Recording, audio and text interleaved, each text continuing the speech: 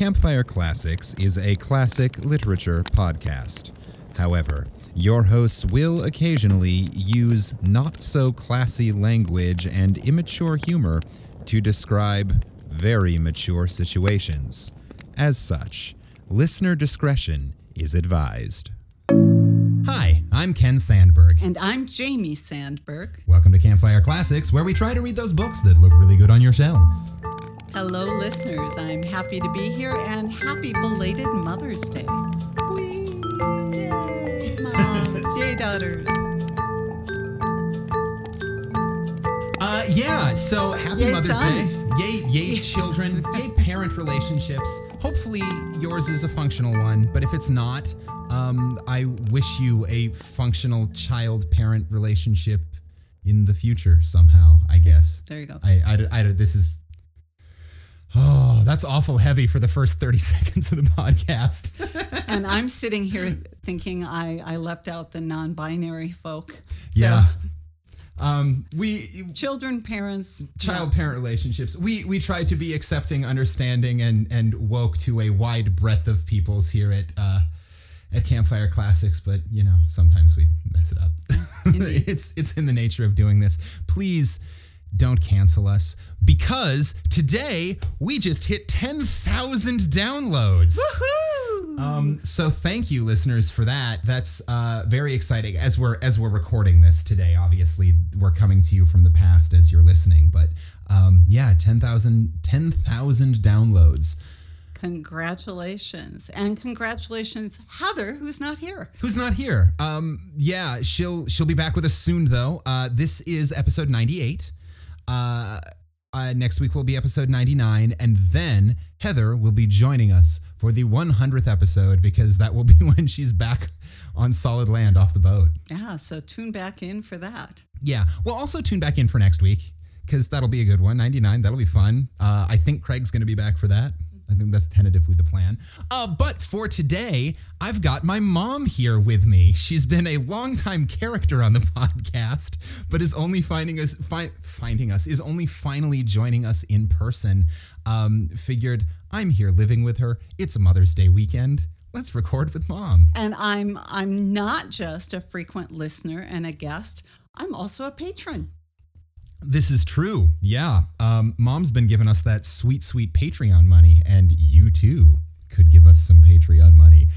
Just go to Patreon and look for 50/50 Arts Production, which is our parent production company, and give us money, and we'll give you extra free entertainment and lots of thank yous. Indeed. That's the way that works. I'm going to put my wine glass down. I'm going to pick mine up. So this is... for new listeners, and if we're doing our job right, every episode is somebody's first episode. This is a literary comedy podcast. Both literary and comedy are kind of in quotation marks, because I think most academics would claim this podcast has very little literary value, and most comedians would claim it has very little comedic value. Oh, I disagree. There's a lot of literature, and I laugh often and out loud. This is good to know. As a listener. But what we do is typically always we read short stories that we have found in the public domain. And this week, my mom has a story for me to read, which is going to make a really nice change, because for years she read me stories. Which means actually a lot of this podcast is kind of your fault. Oh, you're welcome. I first started reading to you when you were still an infant, but our first foray into chapter books was the Narnia Chronicles. I read them aloud, and at the ripe old age of 4, you acted out all the parts. Wow. So that was very much a precursor to everything I would go on to do. Indeed. I'll see if I can find a picture of 4-year-old me that I can put up on Instagram or something. And dear listener, you can imagine that kid going around swinging swords at imaginary dragons. But if there are listeners out there that have never experienced the Narnia Chronicles, it's very much well worth it. I would love to put out an audiobook version of it for you to listen to, but that would be copyright violation. Yeah. So you'll actually just have to go out and read the book for yourself. Sorry about that. However, we are planning on doing here at Campfire Classics a little bit of a book club sometime in the next couple of months. Something we're talking about doing because mostly I think it will be fun. I got a tentative go-ahead from Heather when I suggested this. Her response was, yeah, but then I'd have to read the book. Oh, no. Or find an audio version that already exists. Well, what I said was no, because I will record an audiobook version and you can just listen to me read the book to you. There you go. It's good to have a plan. It's good to have a plan. So, listeners, if you are interested in participating in that, we don't have a date yet and we don't have a book yet. So, if you have books in the public domain so that we do not get sued, because getting sued is a really bad way to make money. But if you have books that you think would be fun to read for this classic book club, let us know. You can shoot us an email at 5050artsproduction@gmail.com and just say, hey, I think Frankenstein would be awesome, or I think Jane Eyre would be awesome, or I think the Brothers Karamazov would be awesome. You're wrong. Don't pick that. Don't pick that. Don't pick But you can say it. And let us know. Tell us what you think. And then I'll put up the chapters in audiobook format, and somewhere down the line we'll discuss the book, and we'll let you know when that's coming up so that you can send us any questions or thoughts you have, things you'd want to hear us discuss. I'll be tuned in. Excellent. So, as I said, this is a podcast where we ordinarily just read short stories that we find out of the public domain. Mom has picked a story for me this week, and before we dive into that, she's going to give us a little bit of background information.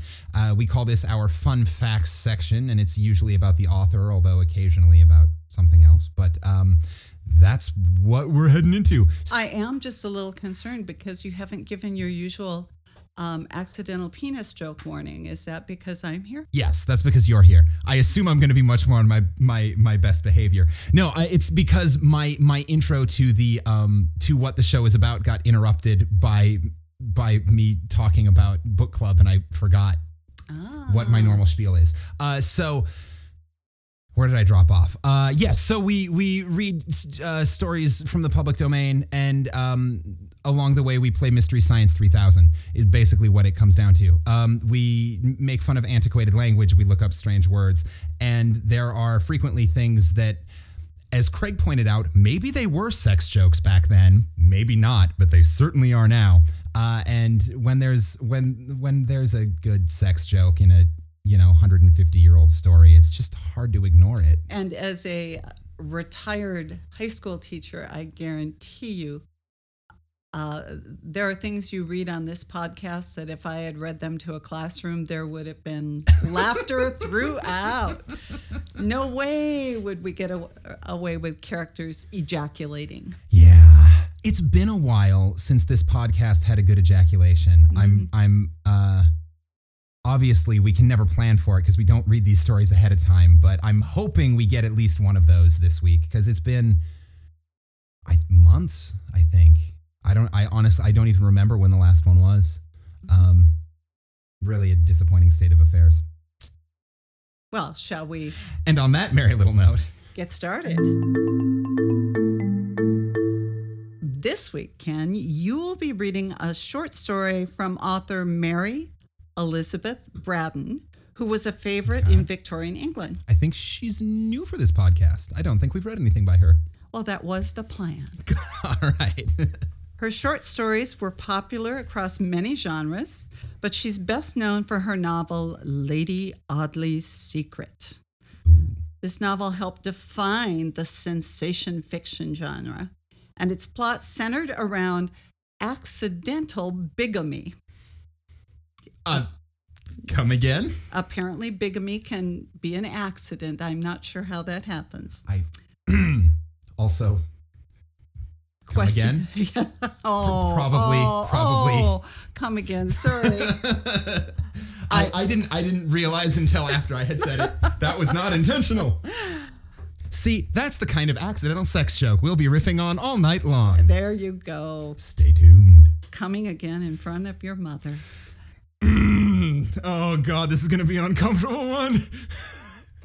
Anyway, modern day literary critic Elaine Showalter summarized the book Lady Audley's Secret by saying, Braddon's bigamous heroine deserts her child, pushes husband number 1 down a well, thinks about poisoning husband number 2, and sets fire to a hotel in which her other male acquaintances are residing. So, I love this lady. yeah, sensational fiction at its best. Oh, and so, I mean, maybe I shouldn't be surprised, but Victorian author, I'm a little surprised that it is the female character who is guilty of accidental bigamy. Indeed. It makes you wonder what her inspiration is. Yeah. Braddon was born in London in 1835, which I am retired history teacher here. That was the same year a bunch of Americans decided Texas shouldn't be a part of Mexico anymore and declared independence. All right. Good to put things in historical context. There you go.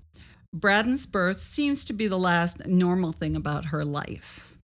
By the age of 5, her mother left her father and took young Mary and her older brother Edward with her. Okay. When she was 10, Edward, then 16, moved to India, then to Australia, where he eventually became the Premier of Tasmania, a position somewhere between governor and president. Because Tasmania is like a county or province or something of Australia. Yes. And this is when we have England ruling from sea to shine, not sea, sun never setting. Sun never sets on the English Empire. Right. There you go. Wow. So her brother is like president of the Tasmanian devil. Oh. Meanwhile, we have Mary and her mother having trouble making ends meet. Apparently, 16-year-old Edward wasn't sending them money.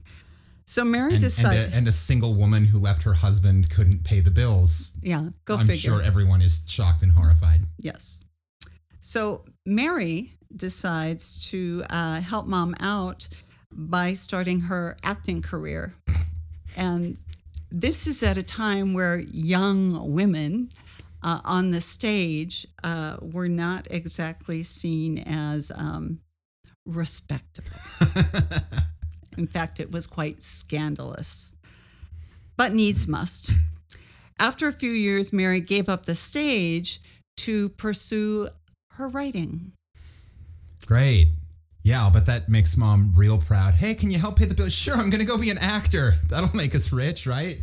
No? How about writing? Well, stay tuned. Around 1860, 2 things happened. In her private life, she met a man. Okay.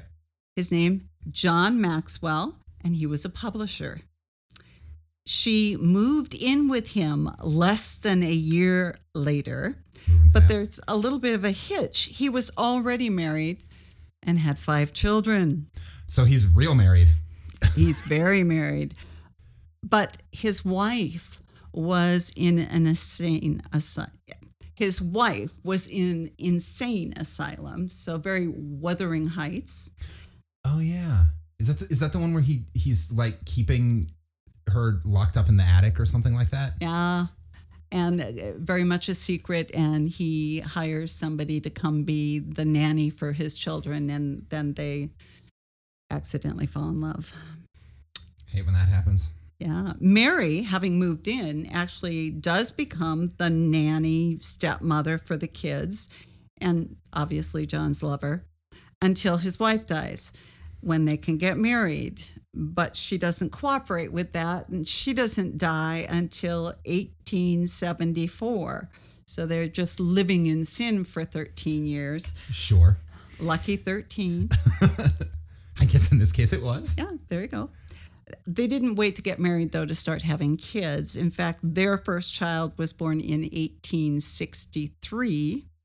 Mary goes on to have a total of 6 children. So they're raising 11 kids together. Indeed. All right. I'm sure that left her with plenty of time to do her writing. Lots of material to write about. Yes, and I said earlier on that 2 things happened because during this time, of course, she also publishes.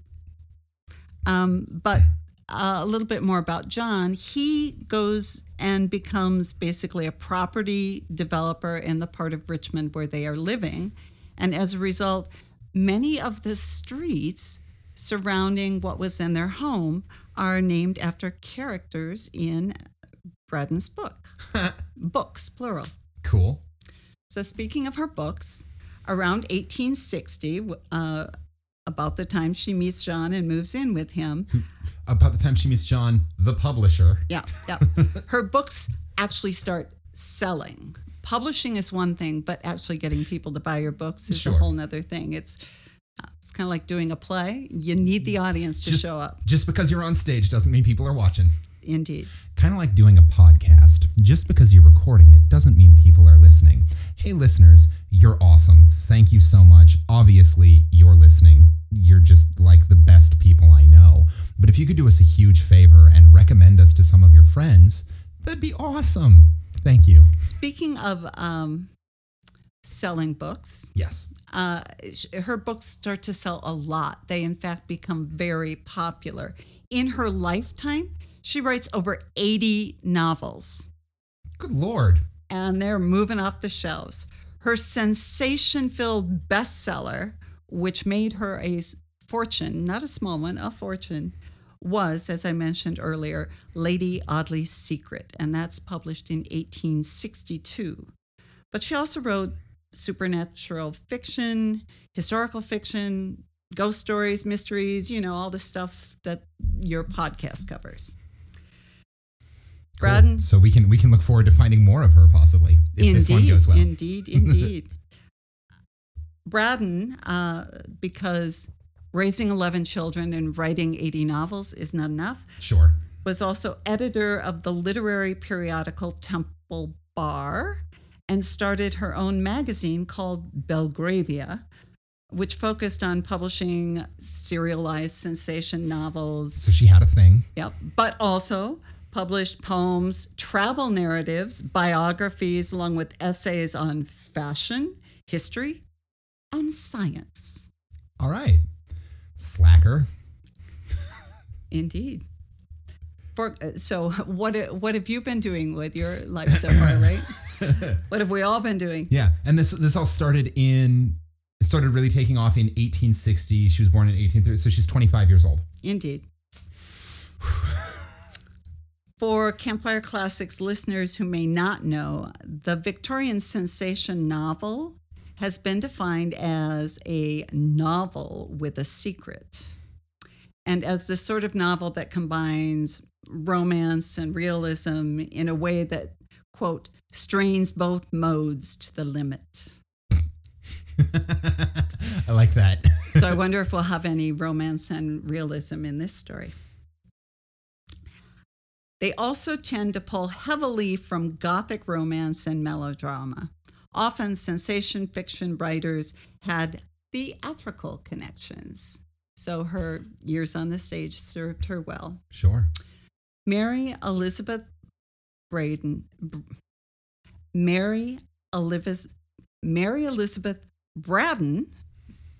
Drink more wine, Jamie. Got there. Died in 1915, just shy of her 80th birthday. So she wrote over 80 novels. She lived almost 80 years. She is considered to be one of the most important novelists in the Victorian era. Gosh, really drink more wine. Sometimes it helps. It does. And actually, I've been talking so much, I'm not drinking. She is considered to be one of the most important novelists of the Victorian era, often listed alongside authors like Charles Dickens, Wilkie Collins, and Arthur Conan Doyle. So she's in good company here, too. We've read all those guys. Indeed. So, retired teacher, we have to cite our sources. Sure. I turned first to Wikipedia, a fun fact source that has been... We go there for almost everything. And followed their links for more information to the Victorian Women Writers Project and the Gutenberg Project. Thank you, Wikipedia. Thank you, Gutenberg. And thank you, Victorian Women. Today, Ken. Yes. You will be reading one of Braden's short ghost stories. Ooh. Published in 1860 when she was all right. just starting. This story is entitled The Cold Embrace. Ooh, I don't like the cold. Let's start this fire. Indeed. The Cold Embrace by Mary Elizabeth Braden. He was an artist. Such things as happened to him happen sometimes to artists. He was a German. Ooh, accents. Oh, crap. I'm so glad I didn't volunteer to read this week. Oh, no. Strap in, y'all. He was a German. Such things as happened to him happen sometimes to Germans. He was young, handsome, studious, enthusiastic, metaphysical, reckless, unbelieving, heartless. Oh, my. I know what the word metaphysical means. I have never heard metaphysical used to describe a person. Like, does metaphysical work as a personality trait? I have never encountered it as a description of this kind either. Huh. I like it. I like it. I'm trying to think of, like, I guess, yeah, cool. It can work. Want to look it up? Yeah, I do. See if it's got a meaning that makes sense. Referring to metaphysics. That's useful. Thank you, Google. Derived from the Greek meta, to physica, after the nature of things, referring to an idea, doctrine, or posited reality outside of human sense perception. All right. So he is young, handsome, studious, enthusiastic, outside of the realm of human perception, reckless, unbelieving, and heartless. So he's a ghost. Well, hey, there you go. That's why she is using this, because another word for metaphysical is sometimes paranormal or transcendental, otherworldly. All right, yeah. So if we go to a thesaurus and we look in the right part of the thesaurus, metaphysical, when used to describe a person, otherworldly, transcendental, paranormal. Okay. Supernatural, ethereal, all of that good stuff. All right. So he's into the spiritual. Into the spiritual. Maybe looks a little bit like what's his name? The guy from the vampire movies. I'd help you if I could. I don't know where you're going. The one who just played Batman. I can't even think of the character's name. Bella and Edward and Jesus, what's his name? The Twilight series. Yeah, the Twilight series. But his name is gone. Robert Pattinson. I'm picturing Robert Pattinson. Ding, ding, ding. There ding, we ding. go. I got there eventually. That was upsetting. And we're already on the fourth sentence. Yeah, which is also the fourth paragraph. So, we've got that going for us. Being young, handsome, and eloquent, he was beloved. He was an orphan under the guardianship of his dead father's brother, his uncle Wilhelm, in whose house he had been brought up from a little child. And she who loved him was his cousin Gertrude, whom he swore he loved in return. Gertrude and Wilhelm. Yes, although we don't know his name yet. Wilhelm is the uncle who raised him, and Gertrude is the cousin who came up like his sister, presumably, and he loves her. Which is cool, but I'm guessing it's not a sisterly love, judging by, Yeah. stories. Did he love her? Yes, when he first swore it. It soon wore out, this passionate love. how threadbare and wretched a sentiment it became at last in the selfish heart of the student. Oh, man. But in its golden dawn, when he was only 19 and had just returned from his apprenticeship to a great painter at Antwerp, and they wandered together in the most romantic outskirts of the city at rosy sunset, by holy moonlight, or bright and joyous morning, how beautiful a dream. Yeah, it's always love when you're 19. They keep it a secret from Wilhelm, as he has the father's ambition of a wealthy suitor for his only child, a cold and dreary vision beside the lover's dream. So they are betrothed, and standing side by side, when the dying sun and the pale rising moon divide the heavens, he puts the betrothal ring upon her finger, the white and taper finger whose slender shape he knows so well. So this is a Victorian thing that you marry your cousin. Yeah. Which, they didn't register as creepy then, but it makes it no less creepy now. I know. It just... And not for nothing, but this may be his cousin. However, he was raised as her brother. Yes. This is just not right. It's a little weird. And he's 19 and has no money. Yeah. What could possibly go wrong? He's 19. Like I said, it's always love. So they were betrothed, blah, blah, blah, on the finger, all shapely and pretty and white.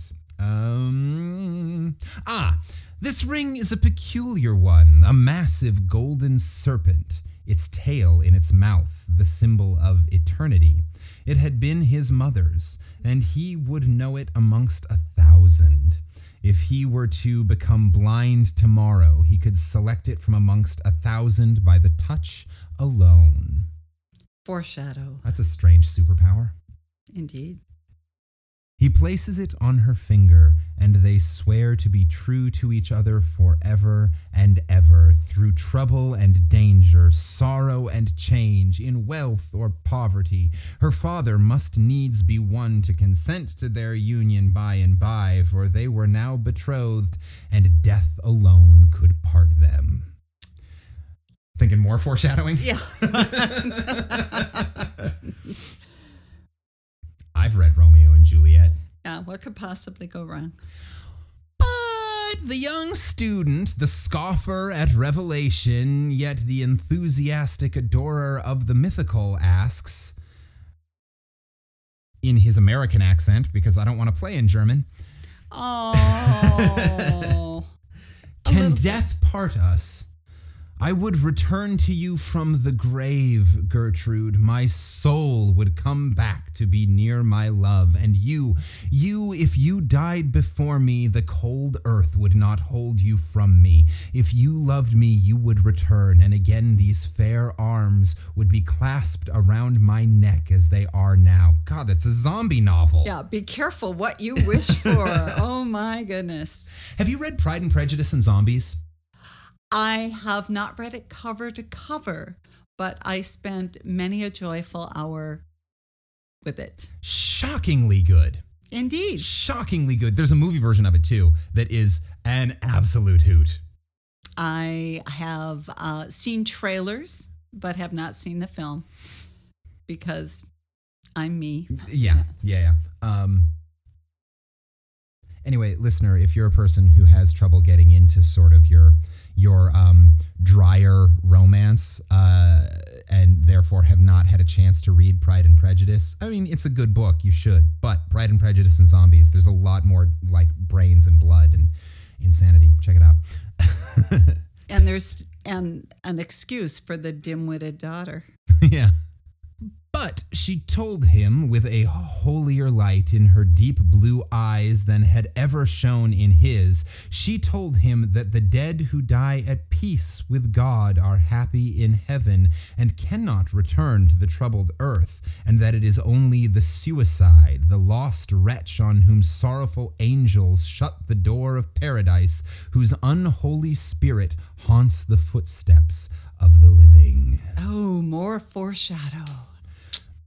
The first year of their betrothal is past, and she is alone, for he has gone to Italy on a commission for some rich man to copy Raphael's, Titian's, Guido's in a gallery at Florence. He has gone to win fame, perhaps, but it is not the less bitter. He is gone. Of course, his father misses his young nephew, who has been as a son to him. So, like, really, Yeah, they're really brother and sister. And he thinks his daughter's sadness no more than a cousin should feel for a cousin's absence. Okay, so even the author is acknowledging that it's icky. Yeah, it is. Which means there's real trouble going on here. Yes. Oh. In the meantime, the weeks and months pass. The lover writes, often at first, then seldom, at last, not at all. Been there, done that. Oh, Yeah. that's sad. Well, before social media and you just ghosted somebody on media, you just stopped writing letters. And if they were clever, they didn't write a whole lot until they heard back from you. So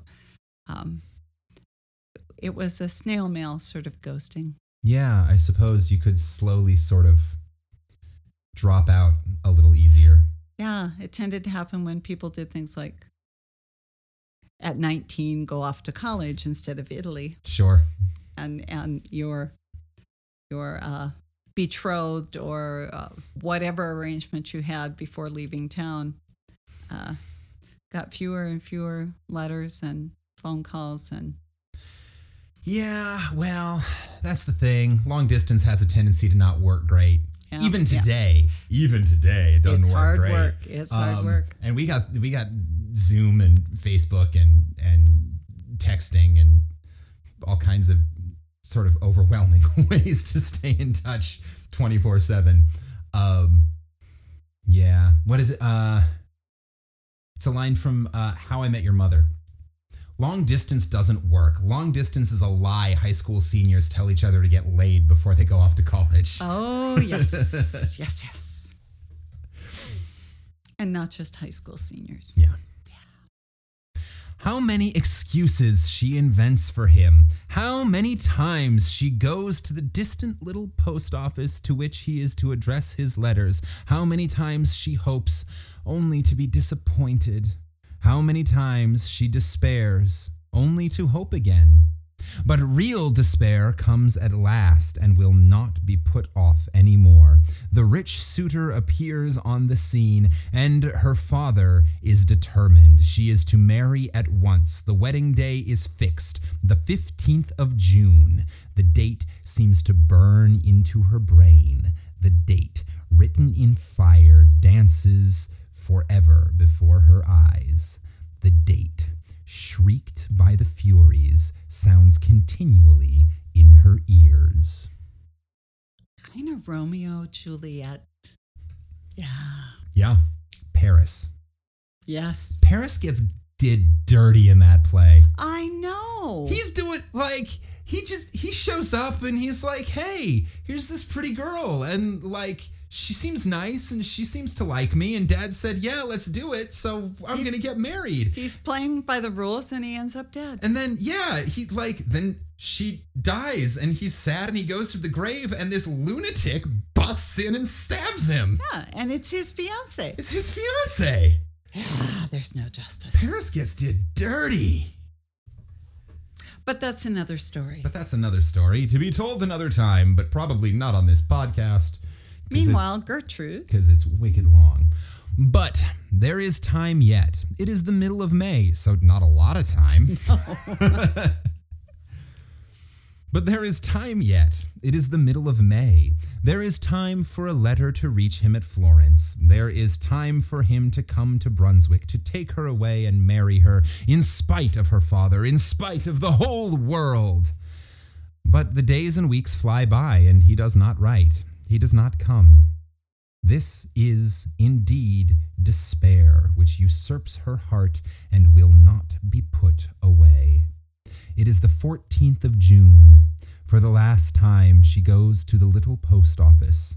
For the last time she asks the old question, and they give her for the last time the dreary answer, no, no letter. For the last time, for tomorrow is the day appointed for the bridal. Her father will hear no entreaties. Her rich suitor will not listen to her prayers. They will not be put off a day, an hour. Tonight alone. So her rich suitor knows that she definitely does not want to marry him. Or at the very least knows that she wants to put it off. Okay.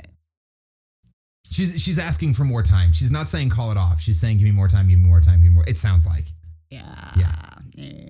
Which, like, I mean, I'm thinking if it's the night before the wedding and my bride-to-be comes to me and is like, hey, maybe not tomorrow, that's maybe a sign. I'm thinking she's been pleading her case longer than that. Yeah.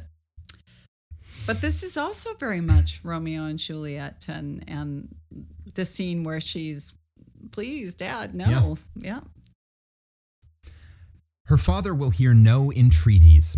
Her rich suitor will not listen to her prayers. That was me repeating that line. It was not written twice. They will not be put off a day, an hour. Tonight alone is hers. This night, which she may employ as she will. She takes another path than that which leads home.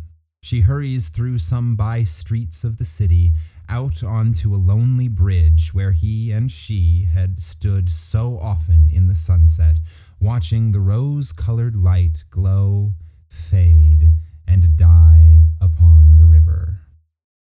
Dun, dun, dun. Yeah. Which is how I read the three little stars that cut across the page at that point. It's dun, dun, dun. He returns from Florence. He had received her letter, that letter blotted with tears, entreating, despairing. He had received it, but he loved her no longer. A young Florentine who has sat to him for a model. I know what it means. It's just a weird way to say the sentence. It is awkward. A young Florentine who has sat to him for a model had bewitched his fancy, that fancy which with him stood in place of a heart, and Gertrude had been half forgotten. I'm picturing a life drawing sort of thing. She's nude. Yeah. And her nudeness has bewitched him. He's probably no longer 19, but he's still... But he's still 20. 20. Yeah. Yeah. Yeah. Yeah, absolutely. Naked girl walks in the room. Yeah. Well, I never got to see her naked. I guess I'm got a crush on you now. Yeah. There you go. So anyway, naked hottie came in and snaked her man.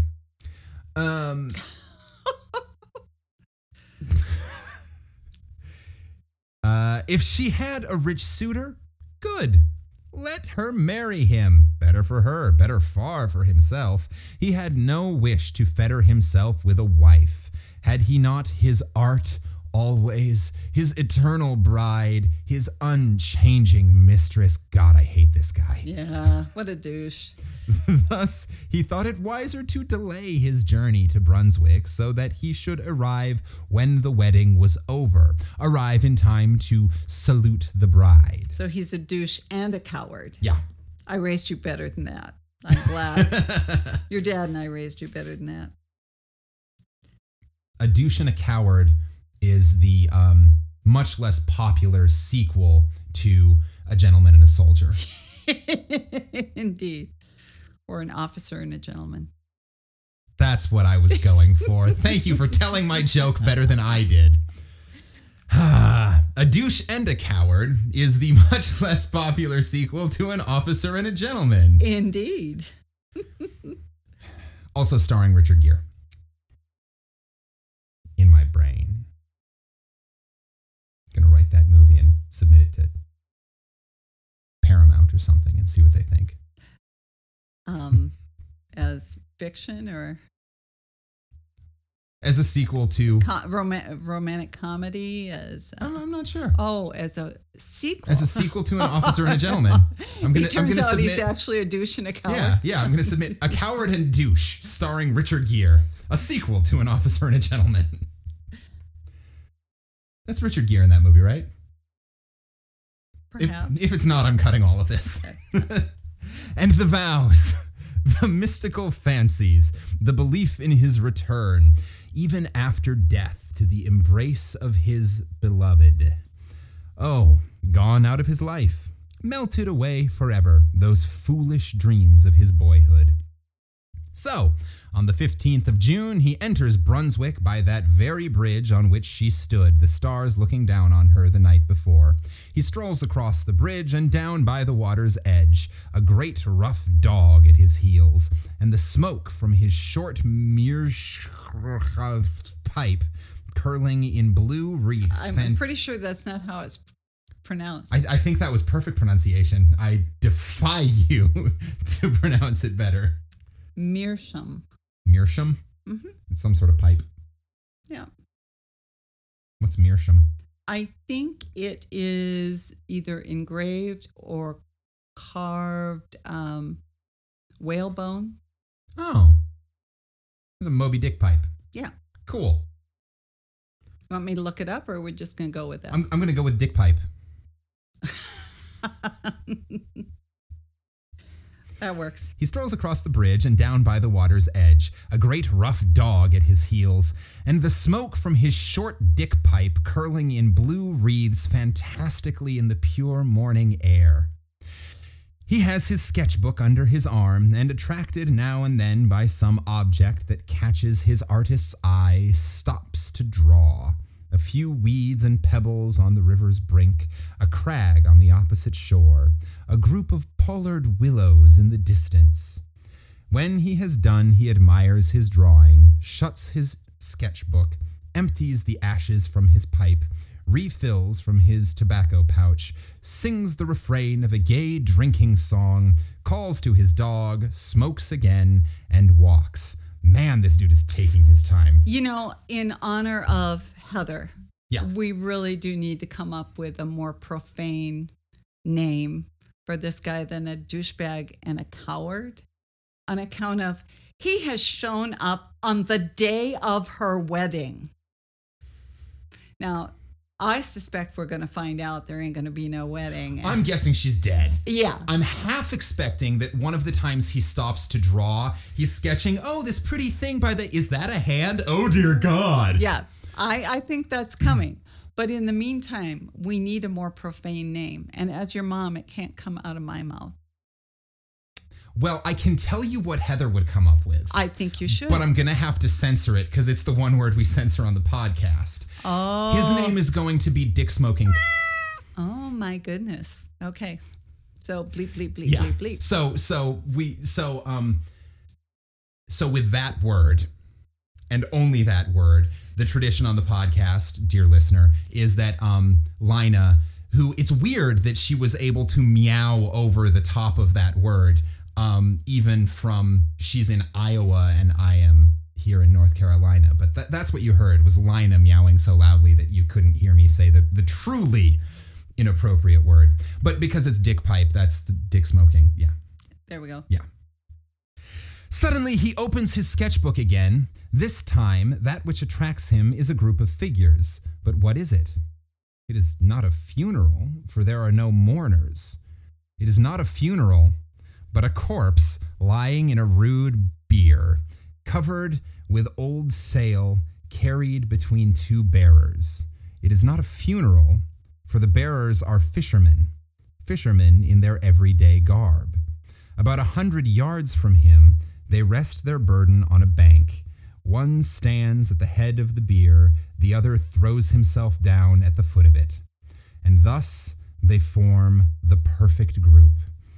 He walks back 2 or 3 paces, selects his point of sight, and begins to sketch a hurried outline. He has finished it before they move. He hears their voices, though he cannot hear their words, and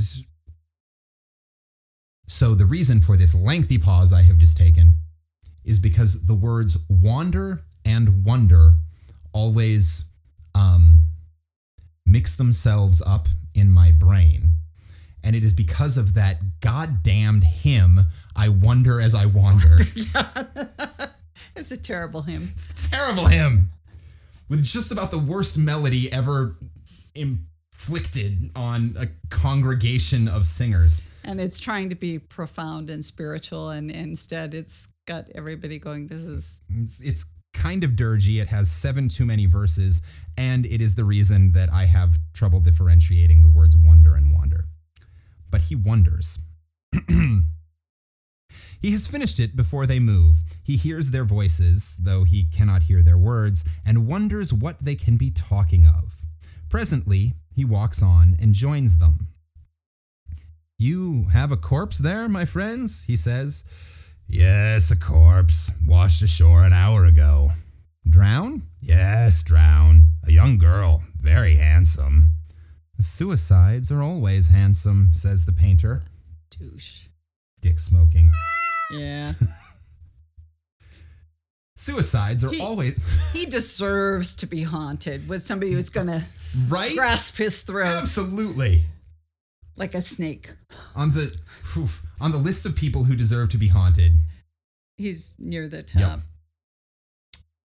"Suicides are always handsome," says the painter, and then he stands for a little while, idly smoking and meditating, looking at the sharp outline of the corpse and the stiff folds of the rough canvas covering.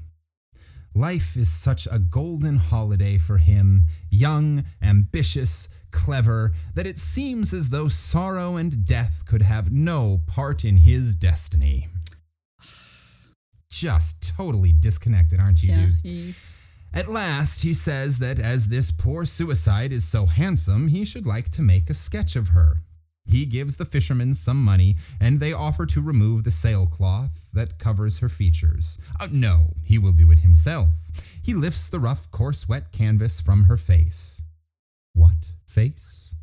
The face that shone on the dreams of his foolish boyhood. The face which once was the light of his uncle's home, his cousin Gertrude, his betrothed. Didn't see that coming. He should have seen that coming. Doesn't he know he lives in a sensation fiction ghost story? No, he's too busy being full of himself. And turned on by naked hotties. Yes.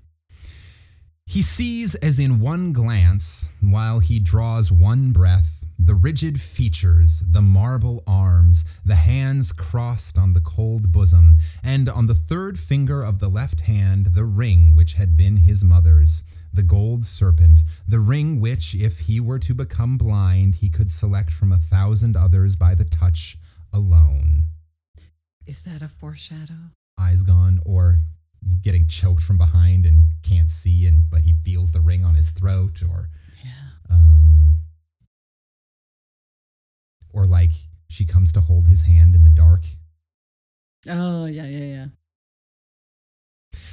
But he is a genius and a metaphysician. Grief, true grief, is not for such as he. Oh, his first thought is flight. Flight anywhere out of that accursed city. Grief is not for him. He's above grief. Fear.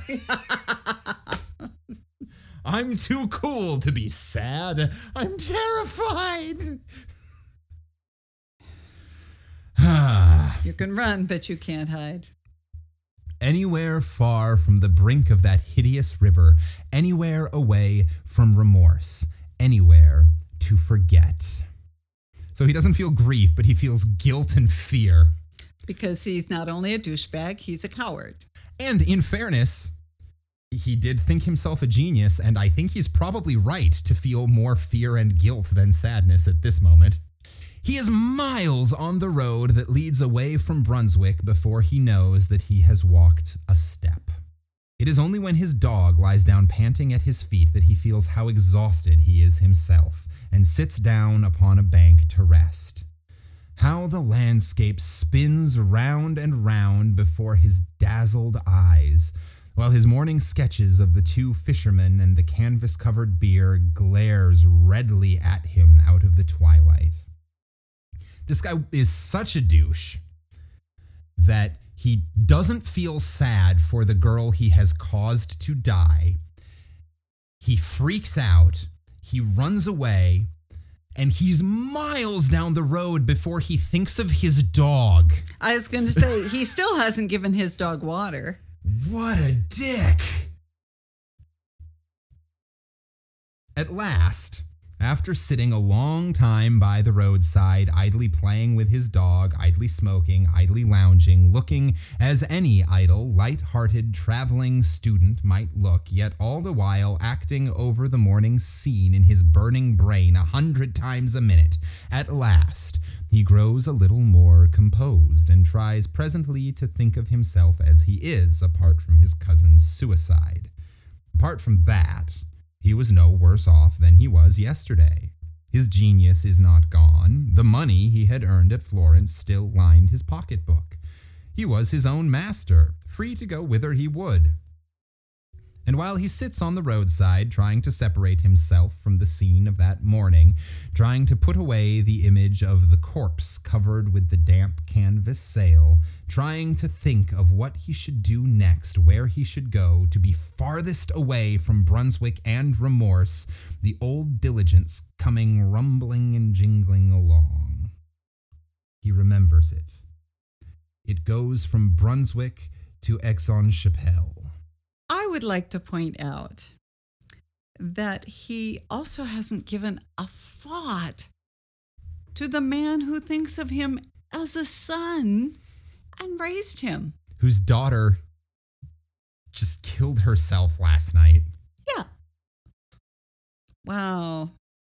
Now I'm questioning her taste in men, too. I mean, seriously. Yeah. I know she's young, but what a douche. Come on, honey, you can do better. He whistles to the dog, shouts to the postilion to stop, and springs into the coupe. During the whole evening, through the long night, though he does not once close his eyes, he never speaks a word. But when morning dawns and the other passengers awake and begin to talk to each other, he joins in the conversation. He tells them that he is an artist, that he is going to Cologne and to Antwerp to copy Rubens's. Rubens's? Sure. I guess that would be the plural of Rubens. I would just think Rubens. Say it 3 times fast. Rubens's, Rubens's, Rubens's. Oh, that Reuben clam song. Oh, poor old Reuben clams, oh. Yeah. I kind of want a Reuben now. Yeah. To copy Rubens's and the great picture by Quentin Matsys in the museum. I am not familiar with that. I'll be looking it up later. Quentin Matsys? His great picture. His great picture? Sure. Are you familiar with the name Quentin Matsys? No, I'm not. Well, then I'm going to hope that I am pronouncing Quentin Matsys correctly. And if I'm not, someone will email us to tell me I'm wrong. There you go. Ordinarily, that would be you, but you're sitting right here, so... He remembered afterwards that he talked and laughed boisterously, and that when he was talking and laughing loudest, a passenger, older and graver than the rest, opened the window near him and told him to put his head out. He remembered the fresh air blowing in his face, the singing of the birds in his ears, and the flat fields and roadside reeling before his eyes. He remembered this, and then falling in a lifeless heap on the floor of the diligence. It is a fever that keeps him for 6 long weeks on a bed at a hotel at Aix-la-Chapelle. He gets well and, accompanied by his dog, starts on foot for Cologne. By this time, he is his former self once more. Again, the blue smoke from his short-stemmed dick pipe curls upwards in the morning air. Again, he sings some old university drinking song. Again, stops here and there, meditating and sketching. He is happy and has forgotten his cousin, and so on to Cologne. It is by the great cathedral he is standing with his dog at his side. It is night. The bells have just chimed the hour, and the clocks are striking 11. The moonlight shines full upon the magnificent pile over which the artist eye wanders, absorbed in the beauty of form. He is not thinking of his drowned cousin, for he has forgotten her and is happy. Suddenly, something from behind him puts two cold arms round his neck and clasps its hands on his breast. Oh. And yet, there is no one behind him. For on the flags, bathed in the broad moonlight, there are only two shadows, his own and his dog's. He turns quickly round. There is no one. Nothing to be seen in the broad square but himself and his dog, and though he feels, he cannot see the cold arms clasped round his neck. It is not ghostly, this embrace, for it is palpable to the touch. It cannot be real, for it is invisible. He tries to throw off the cold caress. He clasps the hands in his own to tear them asunder and to cast them from his neck. He can feel the long, delicate fingers cold and wet beneath his touch. And on the third finger of the left hand, he can feel the ring which was his mother's, the golden serpent, the ring which he has always said he would know among 1,000 by the touch alone. He knows it now. I bet he's thinking of his cousin now. Yup. The dead cousin's cold arms are around his neck. His dead cousin's wet hands are clasped upon his breast. He asks himself if he is mad. Up, Leo, he shouts. Up, boy. And the Newfoundland, oh, he's got a Newfie. And we know the Newfie's name, and we know her name, and we know the uncle's name, but do we know his name? Yeah, it's Dick Smoking. And the Newfoundland leaps to his shoulders. The dog's paws are on the dead hands, and the animal utters a terrific howl and springs away from his master. Good dog. Yeah, smart dog. The student stands in the moonlight, the dead arms around his neck, and the dog at a little distance moaning piteously. Presently, the watchman, alarmed by the howling of the dog, comes into the square to see what is wrong. In a breath, the cold arms are gone. He takes the watchman home to the hotel with him and gives him money. In his gratitude, he could have given the man half his little fortune. Will it ever come to him again, this embrace of the dead? Ooh, every night. He tries never to be alone. He makes 100 acquaintances and shares the chamber of another student. He starts up if he is left by himself in a public room of an inn where he is staying and runs into the street. People notice his strange actions and begin to think that he is mad. Fair. But in spite of all, he is alone once more. For one night, the public room being empty for a moment, when on some idle pretense he strolls into the street is empty too, and for the second time he feels the cold arms round his neck, and for the second time, when he calls his dog, the animal shrinks away from him with a piteous howl. After this, he leaves Cologne. Still traveling on foot, of necessity now, for his money is getting low. He joins traveling hawkers, he walks side by side with laborers, he talks to every foot passenger he falls in with, and tries from morning till night to get company on the road. At night he sleeps by the fire in the kitchen of the inn at which he stops. But do what he will, he is often alone, and now a common thing for him to feel the cold arms around his neck. Many months have passed since his cousin's death. Autumn, winter, early spring. His money is nearly gone. His health is utterly broken. He is the shadow of his former self, and he is getting near to Paris. He will reach that city at the time of the carnival. To this he looks forward. In Paris, in carnival time, he need never, surely, be alone, never feel that deadly caress. He may even recover his lost gaiety, his lost health, once more resume his profession, once more earn fame and money by his art. How hard he tries to get over the distance that divides him from Paris, while day by day he grows weaker, his steps slower and more heavy. But there is an end at last. The long, dreary roads are past. This is Paris, which he enters for the first time. Paris, of which he has dreamed so much. Paris, whose 1,000,000 voices are to exorcise his phantom. To him, tonight Paris seems one vast chaos of lights, music, and confusion. Lights which dance before his eyes and will not be still. Music that rings in his ears and deafens him. Confusion which makes his head whirl round and round. But in spite of all, he finds the opera house where there is a masked ball. He has enough money left to buy a ticket of admission and to hire a domino to throw over his shabby dress. A domino? Some sort of tuxedo jacket or something?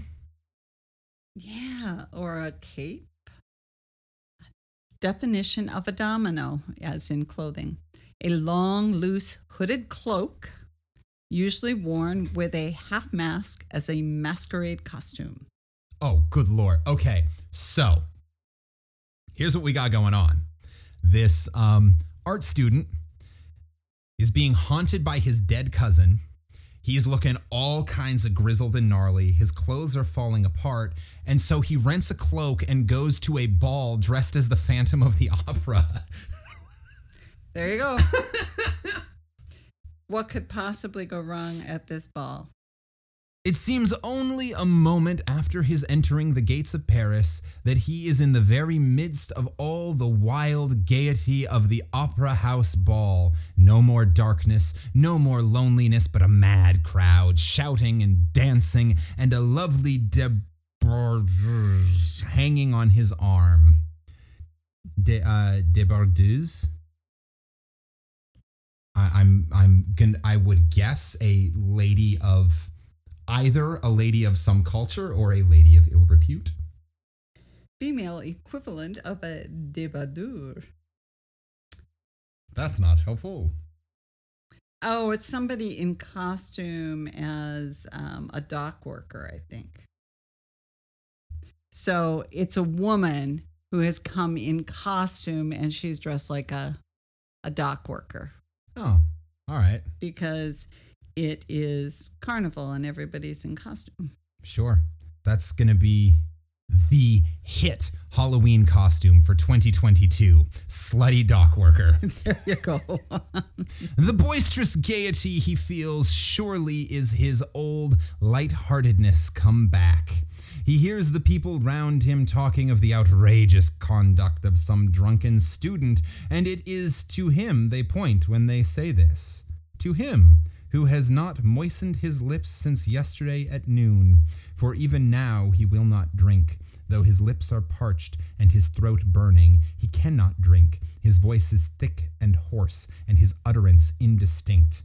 But still this must be his old lightheartedness come back that makes him so wildly gay. So he can't even drink water? Seems to be. I am confused. Well, she drowned. The little débardeuse is wearied out. Her arm rests on his shoulder, heavier than lead. The other dancers, one by one, drop off. The lights in the chandeliers, one by one, die out. The decorations look pale and shadowy in the dim light, which is neither night nor day. A faint glimmer from the dying lamps, a pale streak of cold gray light from the newborn day creeping in through half-opened shutters. And by this light, the bright-eyed débardeuse fades sadly. He looks in her face, how the brightness of her eyes dies out. Again, he looks her in the face, how white that face has grown. Again, and now it is the shadow of a face alone that looks in his. Again, and they are gone. The bright eyes, the face, the shadow of the face. He is alone, alone in that vast saloon, alone, and in the terrible silence, he hears the echoes of his own footsteps in that dismal dance which has no music. No music, but the beating of his breast. The cold arms are round his neck. They whirl him round. They will not be flung off or cast away. He can no more escape from their icy grasp than he can escape from death. He looks behind him. There is nothing but himself in the great empty salle. but he can feel cold, death-like, but oh, how palpable the long, slender fingers and the ring which was his mother's. He tries to shout, but he has no power in his burning throat. The silence of the place is only broken by the echoes of his footsteps in the dance from which he cannot extricate himself. Who says he has no partner? The cold hands are clasped on his breast, and now he does not shun their caress. No, one more polka, if he drops down dead. The lights are all out, and half an hour after, the gendarmes come in with a lantern to see that the house is empty. They are followed by a great dog that they have found seated howling on the steps of the theater. Leo. Near the principal entrance, they stumble over the body of a student who has died from want of food, exhaustion, and the breaking of a blood vessel. Oh, yay. The end. It occurs to me, in the beginning when they're talking, she indicates that, when you die, you'll go to heaven unless it's suicide. So I'm kind of thinking this is her vengeance. She commits suicide. This was her plan all along? Yeah, she commits suicide in order to get him, to get even, because she might be a foolish young girl, but she knew. So in the end, it wasn't, I'm so sad he left me, I'm going to throw myself off this bridge. It's that dick smoking.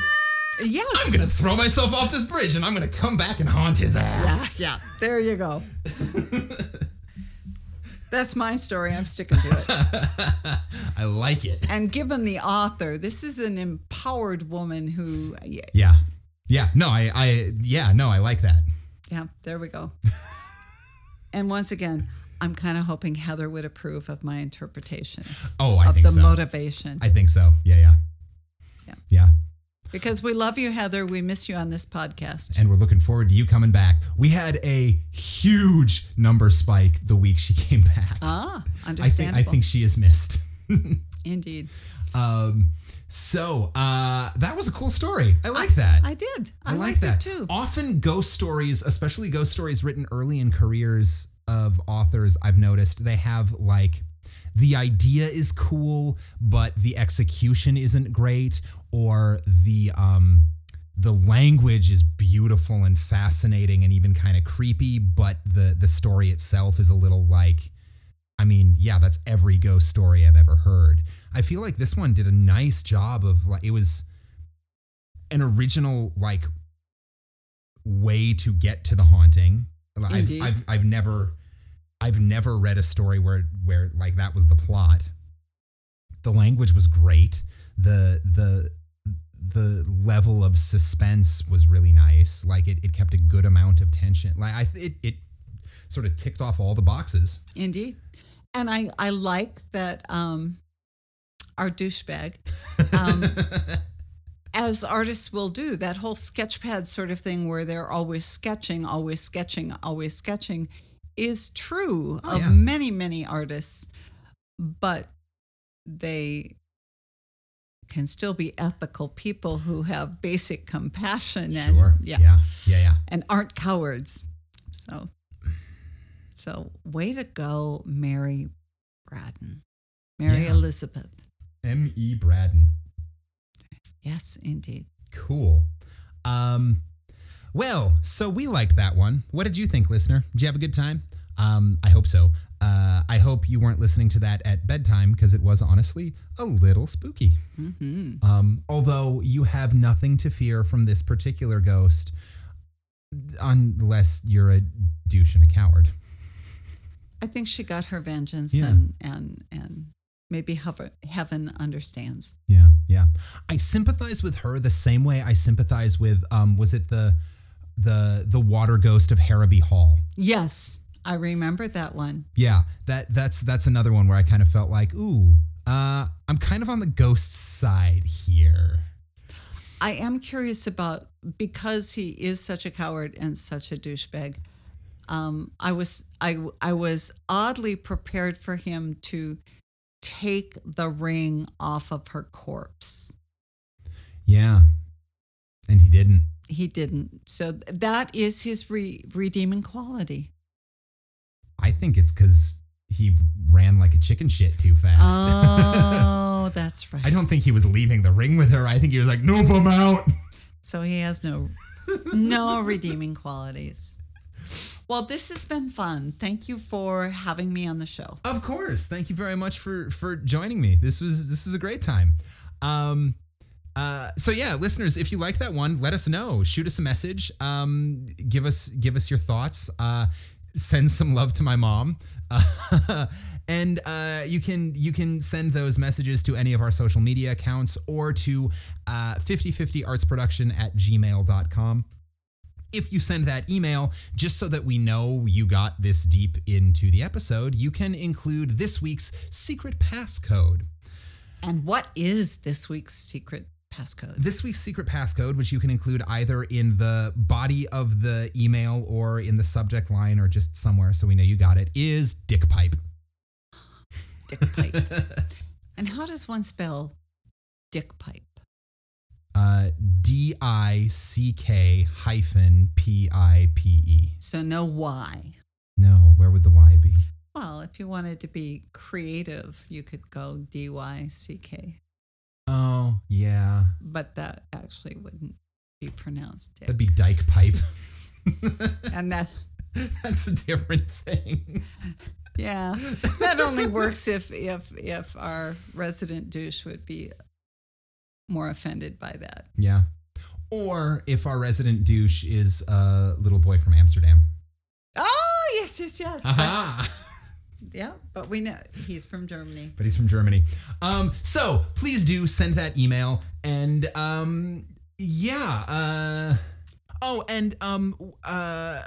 said thank you and congratulations to Heather, and thank you listener for getting us to 10,000 listens, but also thank you to all of the people who have come on and guest hosted. Emily, obviously, my brother Craig, he's been on a couple of times and is going to be on again. Torin and Kim both came on and guest hosted episodes. We've had a lot of people who have been great at helping us get where we are. Everyone who's come on and been guest competitors on True Crime Isn't a Lie. Once Heather gets back, we're hoping to get that started up again. And I think it's also time to do more promos. Yeah, we need to get back on doing more promos. That's another thing. So one of the many things we lost when Heather left is that she was good at talking to people and I'm not. So we'll hopefully get some promos back so we can start saying hi to other podcasts. Any parting words? This has been Campfire Classics, where we try to read those books that look really good on your shelf. Tell 5 friends and drink more wine.